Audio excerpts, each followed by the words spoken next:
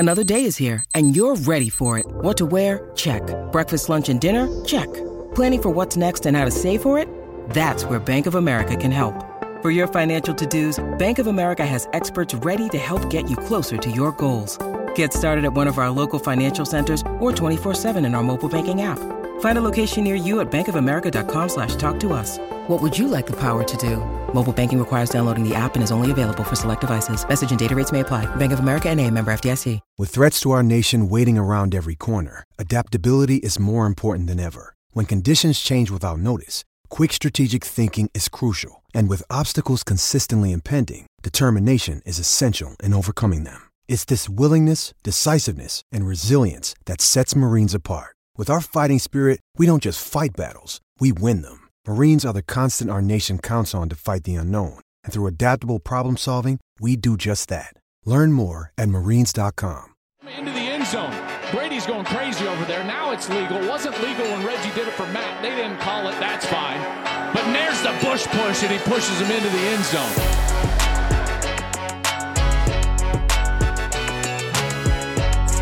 Oh, what is happening, everybody? I am so excited. Yes, that was, by the way, my favorite line of the night. Throwing a little bit of snark at Reggie and Matt and Brady, more specifically, during last week's Penn State-Purdue game. What's up, everybody? Welcome in. Here we are. Finally, I know it's been a long time coming. This is the Joel Klatt Show, a college football podcast, and I am so excited to be here. Remember to subscribe and, download and do all of that jazz. And rate, review. We'd love to hear your comments, see your comments. Who knows? You could make it onto the show. I could be making fun of you at some point, which is always awesome. A little clap back. But yeah, very excited to be here. Listen, folks, I started this because college football coverage has become inherently frustrating for a lot of fans. And we wanted to provide a place that we feel can be authoritative and fair in college football and really just take you deeper into the sport and everything that's going on with the sport. So that's why I decided to jump in the space and start this podcast. And I'm really excited about it. So welcome in. And this first one, we wanted to wait until we had games rather than just speculate and do all the preseason nonsense. We wanted to go ahead and have games so that we had some concrete things to react to and to talk about. And boy, did week one deliver. My goodness, we had huge matchups. So we're going to get into Ohio State, Notre Dame. We'll obviously get into Georgia and what they did to Oregon, the Pac-12's week one, how that's going or not going. We'll get into that a little bit. And by the way, this is not going to be an overreaction. So what I'm going to tell you is absolutely true. And then college football playoff expansion just happens like a Friday news dump. Like, how we doing now is just like, oh, yeah, hey, by the way, college football fans, you know that thing that you've been waiting for forever? It's going to happen. And so we're going to react to that, and I'm going to tell you exactly what you need to know about what they're planning on doing, what they're proposing to do with this 12-team playoff, and why it's going to be beneficial. So all of that is coming up. And by the way, we're going to have two other pods every week. So we'll have 3 episodes every single week. We'll have Monday morning, Wednesday morning, and then I think Thursday. I think that's when it's coming out. I'm pretty sure that that's the case. Anywho, let's get into this week's ball games. And we got to start with, I think, the biggest matchup and the biggest game, the one that sucked kind of all the oxygen of week one into it. And that was Ohio State and Notre Dame. And boy, Ryan Day has got to be thrilled with exactly how that game played out. We have to be able to win that way. We do. We have to find ways to win like that because there's going to be games, certainly in the Big Ten, like that. Notre Dame's kind of built like some of the Big Ten teams we play. And so, for teams that want to run the ball, and then, eat up the clock and keep the offense off the field. And we have to run the ball in those moments like we did. We had to do that. And that was something that we spent a lot of time on the offseason saying we have to be able to win ugly on offense. We have to stop the run on defense. And that's what happened tonight. And so, they all count the same. And you have to figure out, based on who you're going in, how do you want to win that game? And when you have that versatility, man, it's going to pay off down the road. Folks, You achieve what you emphasize. Ryan Day just said it right there after the game. We emphasize running the football, getting tougher. They heard the noise.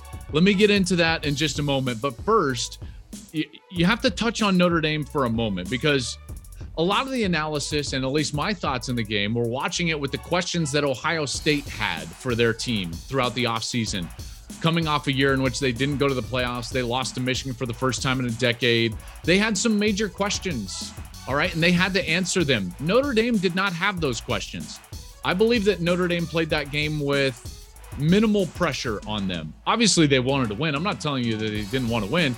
But Marcus Freeman, in his very first game as the official head coach and not the interim head coach, I think this is the type of moment that Notre Dame was playing with house money.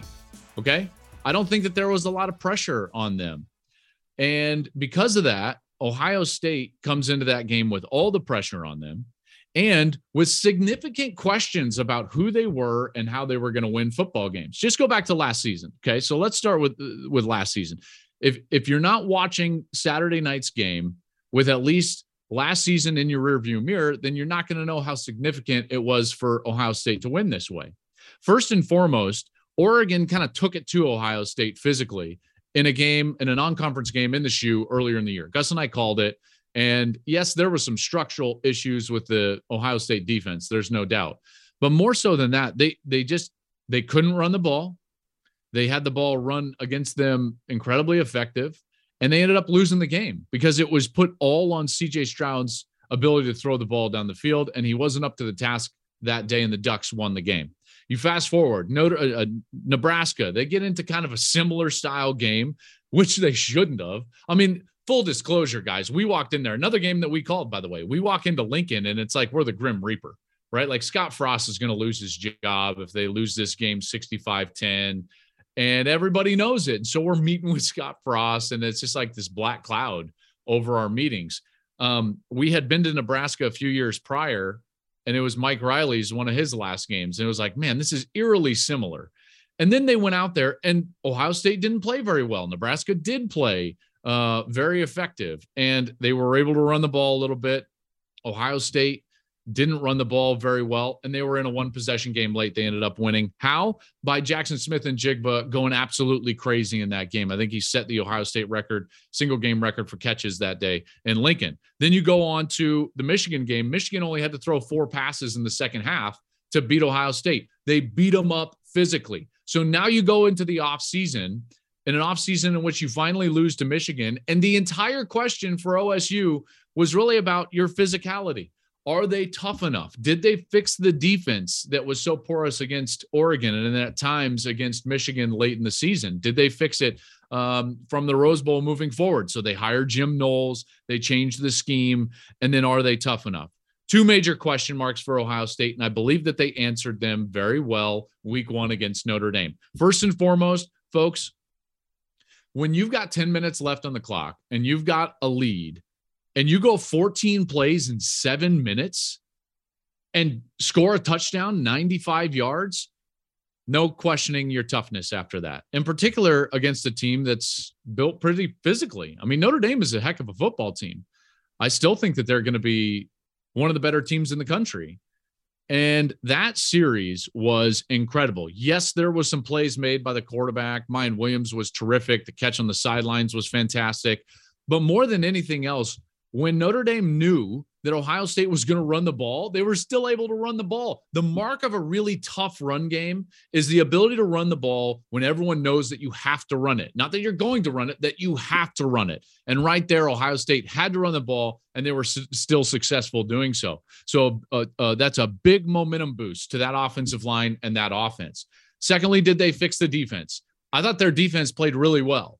Now, I don't know how great Notre Dame's offense is. I will tell you that Tyler Buckner gave you a little bit of mojo and flash from that quarterback position. And normally that's something that Ohio State was really struggling with, in particular from the linebacker position a year ago. So Ohio State fans, I would be excited about this defense if I were you. Schematically, I loved what they were doing. Jack Sawyer was standing up. This is the true Oklahoma State defense from a year ago. The linebackers looked much faster. The corners looked really good. I thought that the safeties inserted themselves in, and they played really well. And the defense played one of their better games that I've seen in the last couple of years.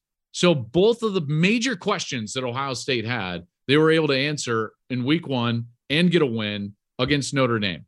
A couple of other thoughts on this. I think that game and the style in which the Buckeyes won will mean more to them during the course of the season than if they went out there and Stroud hit Smith and Jigba for 12 catches for 200 yards. Because we've seen that already, and we've seen the ceiling for that offense and that style of play. And it wasn't what Buckeye fans want. It didn't get them to the playoff. It didn't get them to the national championship. And so this style, maybe it's something where you can win gutty games. You can still win a shootout if need be. And I still think they can probably do that. So now they're more diverse in the style of football that they can play and win with, which is really important. Really important. Last thing then in this game is that the recruiting implications. Did you hear the note that Fowler gave? Great note by Fowler, by the way. Epic note. At the end, they're shooting the sideline. He said they've got 10 uncommitted 5-star players there watching that game. That's insane. And it looks like they just put all their eggs in that basket. You've got LeBron on the sidelines. Jason Tatum was sitting there. A Dookie wearing an Ohio State jersey. We will feel and see the reverberations of that, I think, for quite some time. But that clearly was, I think, the biggest moment of the Saturday, week one Saturday on college football for me was that game and the style with which Ohio State won that game. Moving forward, how about Georgia? What? Folks, can we say that the national champion, reigning, who's ranked number 3 in the country to start the year, was underrated? I think so. And as Kirby told us, it was all about the talent. I got a lot of respect for Dan. Some of those players were out on that field. Dan Lanning recruited, and Dan Lanning did a tremendous job for the University of Georgia while he worked for the University of Georgia, and now he's working for Oregon. He's going to do a really good job at Oregon. He's relentless, and they'll bounce back from this, and he knows that we got better players, and he'll never say it, but he knows we got better players, and I respect how he works. I love bites like that, right? Dan Lanning did a heck of a job here at University of Georgia. We just got better players than they do. I mean, that's if that's not like the epitome of like the SEC flex right there, is Kirby Smart basically just saying like, yeah, hey, good luck, Dan. All those players that you recruited here. And we've got more numbers on this later in the show, just about the 5 stars and the talent that they did have. But let's just talk about the game for a moment. Georgia looked great. And folks, I'll be the first to admit, like, I didn't expect them to be that good. I thought to myself, boy, like they caught it perfect last year. Their defense was amazing, historically good. And they caught Bama in what you would consider is, for Bama at least, maybe a transitional year. And they were able to squeak out a win in which Bama's wide receivers got hurt. And I thought, man, they're not beating Alabama this year. No, not this Alabama team. Not with Will Anderson and Bryce Young. And like, Georgia's not going to be able to do that this year. And then they rolled out there and housed Oregon. And I'll get to Oregon in a moment because, yes, I think that Oregon was overrated. And Bo Nix is going to have nightmares of Georgia for the rest of his life. And I understand that. Trust me, there are teams that I have nightmares about to this day. I'm 40 years old. But they are so fast and talented. I mean, everywhere. That Georgia team looked like the defense did not take a step back, even with all the NFL talent gone.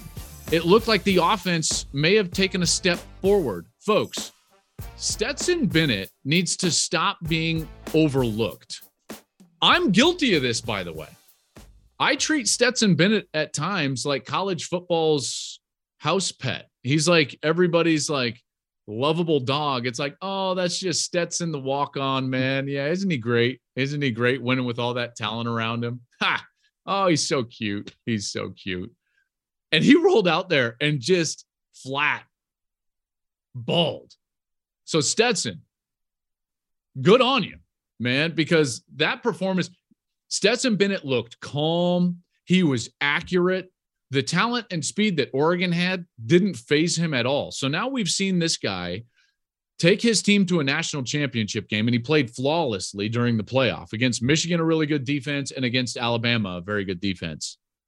Now he rolls out against what a lot of people considered was going to be like a defensive-led, strong, talented, motivated, Dan Lanning coached Oregon team, and took him to pieces. So it's time to stop being like, hey, Georgia wins and Stetson Bennett just manages the game. He's doing more than that. He was making plays. The guy was throwing on time. He was accurate with the ball.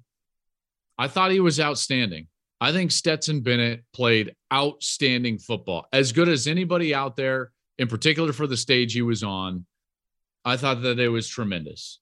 And by the way, this Georgia team, whom I did not give a lot of attention to in the preseason, because I thought to myself, they're not going to be able to do this again. All right. They're not going to be able to beat Alabama again. And guess what? Yeah, they can. Yep. Absolutely. So if you're a Bama fan, your eyebrows better be raised right now. Why? Georgia is loaded and they're ready. And Georgia fans, I don't think you had a one-hit wonder.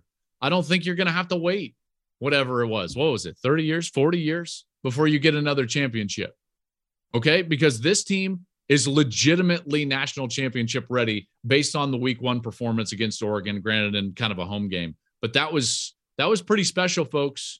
All right. So I, for one, overlooked Georgia a little bit. I still had them number 3 in my poll, but I moved them up to number 2. This is not about what Ohio State didn't do or how they looked or, oh, it was sloppy or ugly. This had nothing to do with Ohio State. My moving Georgia up on Twitter over the weekend was wholly about Georgia looking like a team that can win a national championship and a quarterback that is poised to have a monster season. So the Bulldogs look absolutely fabulous. Meanwhile, in the Pac-12, folks, I don't want to overstate this or jump to hyperbole on episode number 1, but what a horrendous day for the Pac-12. I mean, horrendous. And you might think, and I've had people tell me this already, like, hey, slow down. It's week 1. Everything can be explained. Can it? When your 3 top teams have things go drastically against them, the Pac-12 had an awful week. And for me, it started when Georgia absolutely dismantled Oregon. More on that in a moment. But really was driven home later in the day when Utah has a chance to get a win against what a lot of people think is kind of a middle-of-the-road SEC East team in the swamp. And then this happened. Guns it for the end zone. Intercepted! Amari Birdie just intercepted it. 1 yard in the end zone. And that's a W for the Gators. 29-26, the final score. Florida takes down number 7 Utah. Oh, the heartbreak. And it was heartbreaking for Utah. There's no doubt. And just elation for Gator fans. Let's start with the immediate reaction to Cameron Rising throwing that interception late.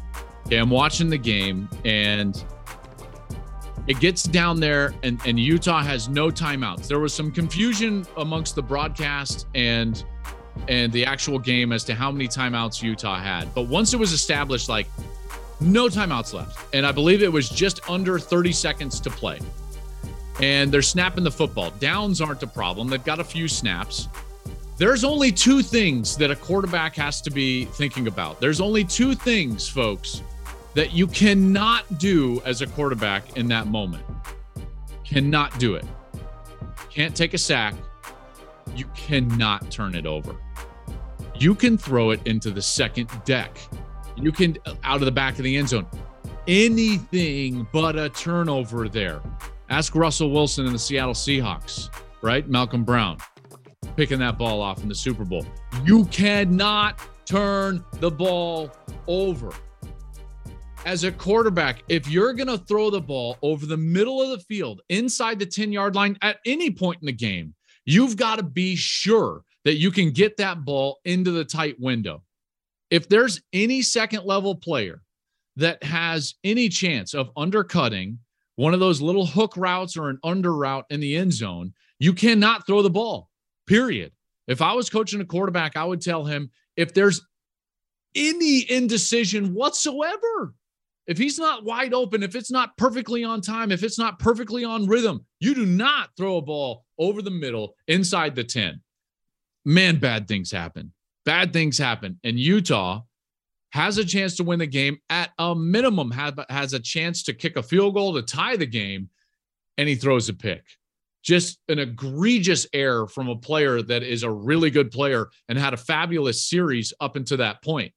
Now, as I look at the entirety of the game, Utah was the better team. Okay, so Florida still has a lot of work to do. Remember, Utah is the one that made the mistakes inside the 5-yard line, inside the 10-yard line a couple of times.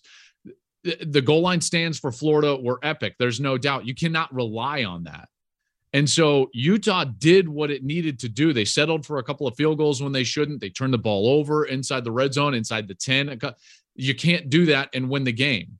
Okay, so Utah was the better team. Florida made the plays necessary to win. And I think any objective observer of that game would have come away with the same conclusion. Now, that being said, Anthony Richardson was a problem for Utah. They did not have the speed to deal with Richardson on the edge at all. And it's the reason that Florida was able to come back and really win that game, stay close, get that drive going late in the game, and ultimately win the game. So if I'm a Florida fan, I'm really excited about Richardson and what he did. I can't wait to continue to evaluate this guy because he's strong. He's got immense amount of talent. And I thought he was brilliant. And Utah had no answer for him. So when you couple that, when you can't defend their best player, which Utah could not, and then you make those mistakes offensively, you're going to lose the game.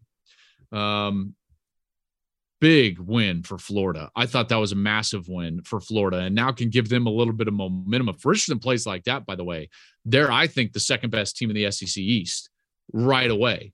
Okay, you can't say that they're going to be better than Georgia. Maybe they can give Georgia a better game than what they would have or what we expected them to give. But folks, like, they're better than Tennessee if he plays like that. They're better than Kentucky if he plays like that. I think that you would agree with me. Hit me up. Tell me what you think about that take. I think Florida, if Richardson continues to play that well, easily the second best team in the SEC East. All right, moving on in the Pac-12, Oregon and that beatdown. Let me tell you why this was a real downer for Oregon, is because it was not a game that got away from them late. That was an absolute drubbing from the get-go. And don't give me this crap. By the way, I've had Pac-12 fans after me because I tweeted out that, like, hey, awful day for the Pac-12. Don't give me this crap about, like, hey, it was first-time head coach and Dan Lanning he's brand new. I'm sorry. Was Napier not a first-time coach for Florida? Like, that's his first game at Florida. Granted, Lanning didn't have head coaching experience, but you can't have one and, like, without the other. It's tough. That's a tough weekend. That's a tough weekend for the Pac-12 and a bummer for them because I know that they had some big expectations coming in. Okay, last thing that I want to get into here today on the first episode of our show. On Friday, on the Friday news dump, we got absolute joy. The college football playoff is expanding. Hallelujah. Am I right? Am I right? All right, Bama fans, Ohio State fans, Georgia fans, you don't care. You're going anyways. I get it. Clemson fans, you're probably in that boat as well. Oklahoma fans, maybe you feel that way a little bit as well. For the rest of us, man, we are elated about the expansion of the college football playoff, and it cannot come soon enough. All right, folks, let's just start with this.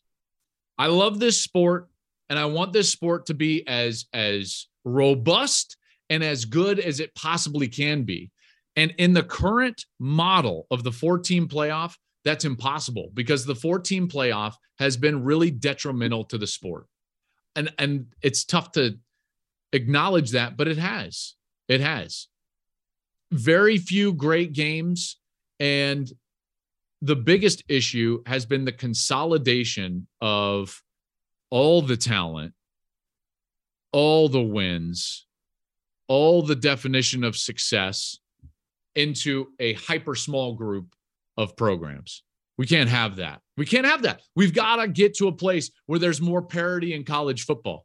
All right. Now, you've probably heard that argument before, right? Yes, you absolutely have. But I bet you haven't actually heard the numbers behind it. So let's walk through it. All right. Because I want to take you deeper into it, and I want to make you smarter. Okay. The model that's proposed is a 12-team model.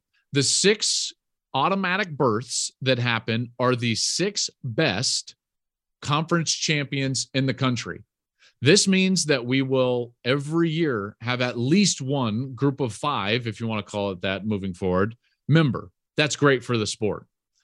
At least one, maybe 2 in some years. I'm not sure. Then the rest of the playoff will be filled in with the next 6 best teams. Those are going to be major conference brands, and the numbers bear that out if you go back and retroactively do this. Now, what you're going to have is the top 4 only conference champs. Great nugget, by the way. They get buys, which, by the way, doesn't this all sound really familiar to those of you that have, been following me for a while? Kind of verbatim what I was giving you last year of hey, this is what they should do. Should be 12. It should be the 6 best conference champions. It should be the 6 next best teams. The 4 best conference champions should get buys. The other teams should play at home. They've got this clause that or a destination that the home team deems relevant. Fine, whatever. I don't really care about that. I don't think any pipes are freezing at the Shoe in Columbus, and I think that they would rather play at Ohio Stadium than go down and play, I don't know, in Ford Field or something like that. So I think we're going to have more home games than not, but that's a weird stipulation, and I digress.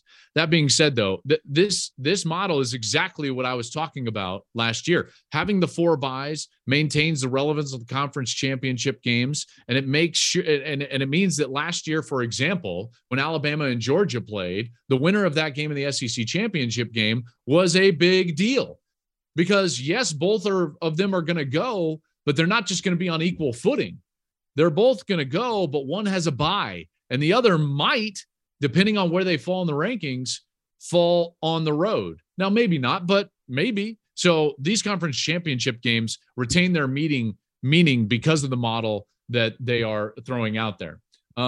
They said that it's going to happen, kind of for sure by 2026, maybe sooner. I'd be shocked if it didn't happen sooner. More on that in later episodes, because that's a whole other deal. Let's just get into some of the numbers of why the 4-team playoff has not worked. Okay, we've had 13 different teams make the playoff in the current format since its inception in the last 8 years. That's only 10% of college football. All right, 10% of the sport, 13 teams. If you retroactively go back those last 8 years, back to 2014, 41 teams would have made playoffs. That's a huge deal. That's nearly a third of college football, just under, about 32%.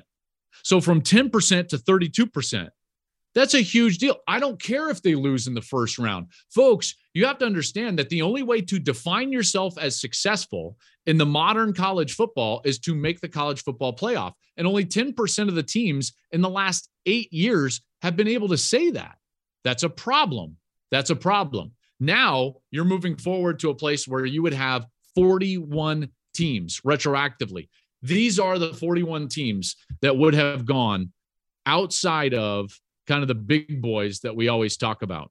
If you look at, yes, we see that, Bama is always going to be there, and Oklahoma and all these teams, new teams that would have qualified for the CFP that did not. Okay, these are the teams. Look at these brands, and some of them would shock you, right? You've got what do we got in there? We got a Western Michigan in there, A&M, the Aggies, finally. They get to finally, say that they've been successful. The U is in there. Memphis, Coastal Carolina, the Buffs. Come on, let's go. Buffs, Boise, Auburn, Arizona, Utah, Penn State. By the way, some of these would have been multiple times. Penn State would have been 3 times. Wisconsin would have been 3 times. SC. This would have changed college football dramatically. You look at what would have happened over the course of the last 8 years, and all of these teams would have had an opportunity to go and recruit with this in their back pocket. You can't understate that. And the numbers bear that out. If you go back to 2014, folks, and you look at 5-star recruits by school since 2014, let's go to that list.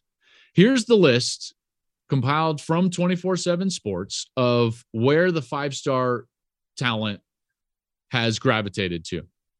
Alabama, 40 of them. Georgia, 36. Ohio State, 26. Clemson, 22. LSU, 19. By the way, guess who are the only 5 schools that have won national championships over that time? I'll wait for it. Talent matters. Stars matter. Those are your 5 schools. Then you go on in the list, and you're going to see Texas A&M has 19, underachieved probably for that number, but that's okay. USC has 16, severely underachieved for that number. That's okay. Florida State, severely underachieved. Texas, severely underachieved. Penn State, Michigan, both with 8. They're tied at 10. I think it's bad for the sport when you shove all of the recruits into just a small area. Folks, Bama has double the number of 5-stars that LSU has. That's not good for the sport. So, yeah, LSU rises up for a year and they win a national championship, but we need to have this be dispersed. And my argument is, if you go back and those 41 teams can recruit, and Wisconsin can say, we've made 3 playoffs, and Penn State can say, we've made 4 playoffs, and those other brands can then get some of these 5-star athletes and separate them out over a greater number of schools, I think that we can achieve some parity. Now, here's an important note. Folks, this is not going to happen overnight. All right. So this is going to take some time to unwind. The Bama, Georgia dominance in recruiting, Ohio State dominance in recruiting is going to take some time to unwind.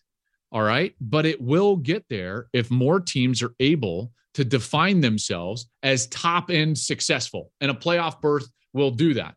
For example, let's just take my alma mater. They would have made a playoff under Mike McIntyre. You think Mike McIntyre would have gotten fired a couple of years later if he could have capitalized on a playoff berth with a stellar recruiting class? But as it was, because our model was broken, Colorado won their division, lost to Washington in the Pac-12 championship game, got passed in the rankings subjectively by USC, whom they won the division over. So USC got to go to the Rose Bowl. Colorado had to go to the Alamo Bowl. They ended up getting beat by Oklahoma State, and you don't feel like you can capitalize on what was their best season since 2000, 5, 4? Right. So again, we have been detrimental to the sport by defining all the success up there at the top end.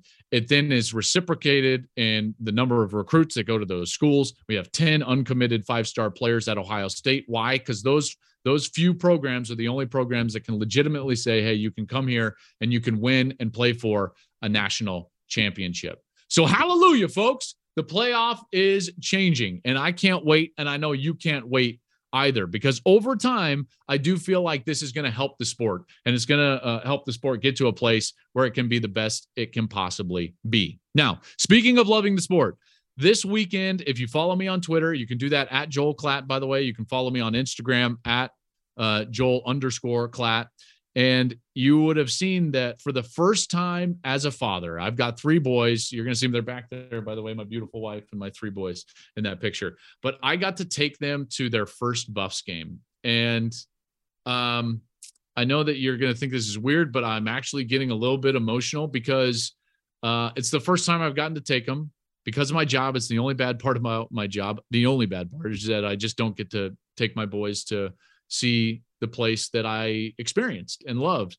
The reason I'm getting a little emotional is that I remember vividly my dad taking me to my first Colorado game, and we sat not far from where we took this picture, actually. Picture of me and my three boys in the end zone right after Colorado ran out. And Colorado was playing Oklahoma. This was a great Oklahoma Switzer teams, by the way, the mid-'80s. It was Bosworth was there, and like we went up there. My dad takes me to the game, and I saw that Buffalo run out, and I saw Colorado run out behind them, and I fell in love with this sport. And I've been in love with it ever since. For 35 years. I love college football. All I wanted to do was go to Colorado and suit up and run out behind Ralphie. I was fortunate enough to do that. Played at Colorado from 02 to 05. And so I got to experience firsthand, even as a starting quarterback for a few years, that environment that you see there on your screen and the filled up Folsom Field. They had it blacked out, and the emotions of running out behind Ralphie. And I just got to tell you, folks, because of the scheduling quirk where Gus and I didn't do a Saturday game, I was able to take my boys. And right before that picture, I was wiping the tears away from my face in excitement and love, because I love Colorado. I love this sport. And I just wanted to share that with you, a little Clapp family outing to a Buffs game. And they got to see Ralphie and watch her run. Go over to my Instagram and Twitter if you want to see some more pictures from that happening. That's going to do it for us tonight. You can follow the show on social media, any of the platforms, Twitter, Instagram, Facebook, at Joel Klatt Show. Coming up this week, folks, we got a lot to get into. We still got to get into Michigan, all those QBs that they're playing, 2-quarterback system. Bama, Texas this week. Gus and I are going to be there. I'm going to break down both teams from week 1 and tell you what you need to know about them. Brent Venables and Oklahoma. We still got to get into the Sooners and how they looked in Venables' first game. So much coming up this week. Check it out. Download, subscribe, click your like buttons, review us. Thank you for watching. Thank you for listening. We'll be back on Wednesday.